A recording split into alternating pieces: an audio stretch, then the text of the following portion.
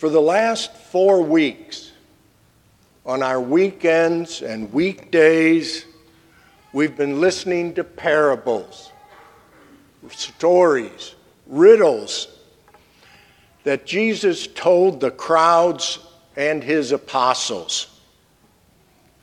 We heard about the sower who just threw his precious seeds everywhere, not caring about where they fell.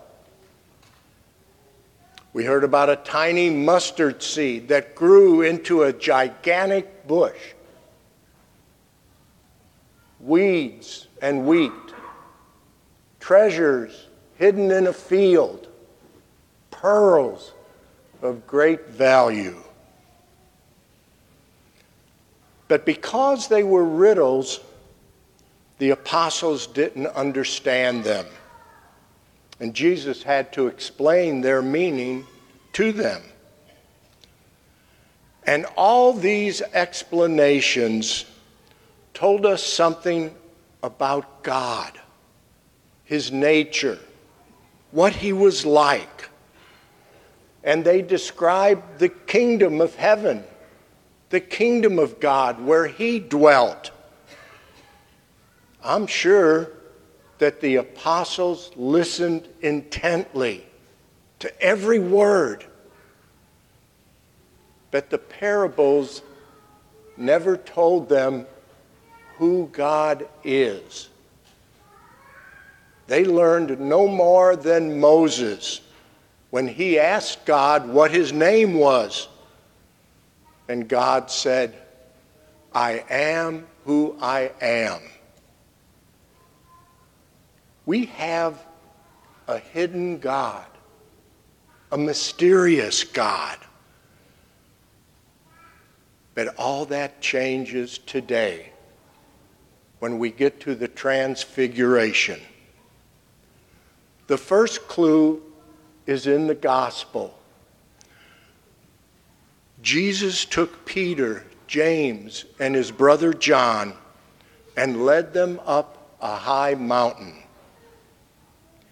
Up a high mountain. Mountains are where we go up and God comes down. Mountains are where we encounter God. Moses went up Mount Sinai and God came down and presented him with the 10 Commandments. Abraham took his only son, his precious son, Isaac, and went up Mount Moriah, and God came down and stopped the sacrifice. And today, 3 Jewish men and their rabbi go up Mount Tabor to encounter God. And encounter God they will, but not how they expected. They will learn that their teacher, Jesus, is God, both man and God.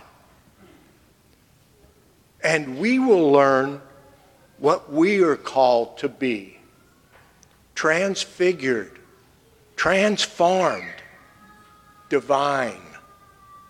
Not just good moral people, not just upright, ethical people, although that's very important. We are called to be more.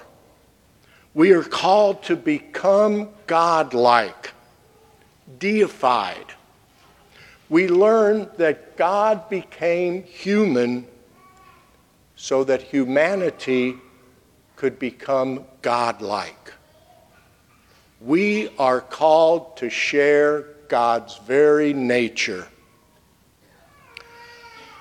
An ordinary man went up Mount Tabor, and he was transfigured before them. His face shone like the sun, and his clothes became white as light. That word transfigured comes from the Greek word metamorphosis, which literally means to go beyond the form he had. Think of a caterpillar. A caterpillar's metamorphosis into a monarch butterfly. It was still Jesus, but now he was transformed, elevated, enhanced in his manner of being. That's what we're destined for in heaven. Just as Jesus transcends time and space by conversing with Moses and Elijah, both long dead, so will we in heaven. We are like caterpillars waiting to become butterflies. We are meant to be transfigured into daughters and sons of God, not just nice people.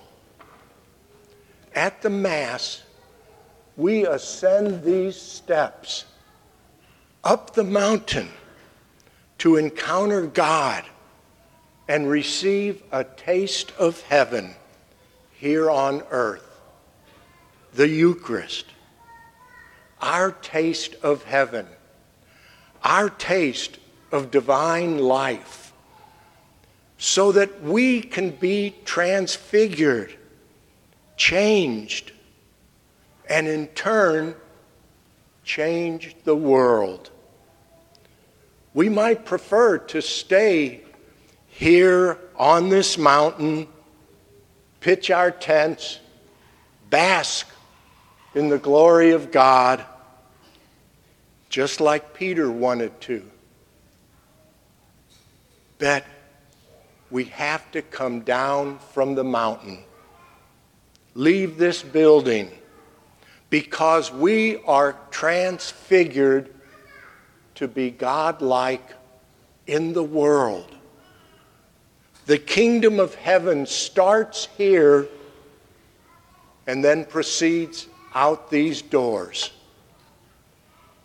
The transfiguration is not just about Jesus revealing he is God, but more importantly, about us being transformed to be God-like. It's about us sowing our seeds of love everywhere, good ground and bad ground. It's about us finding that hidden treasure, that pearl of great value, and helping everyone else we encounter to do the same.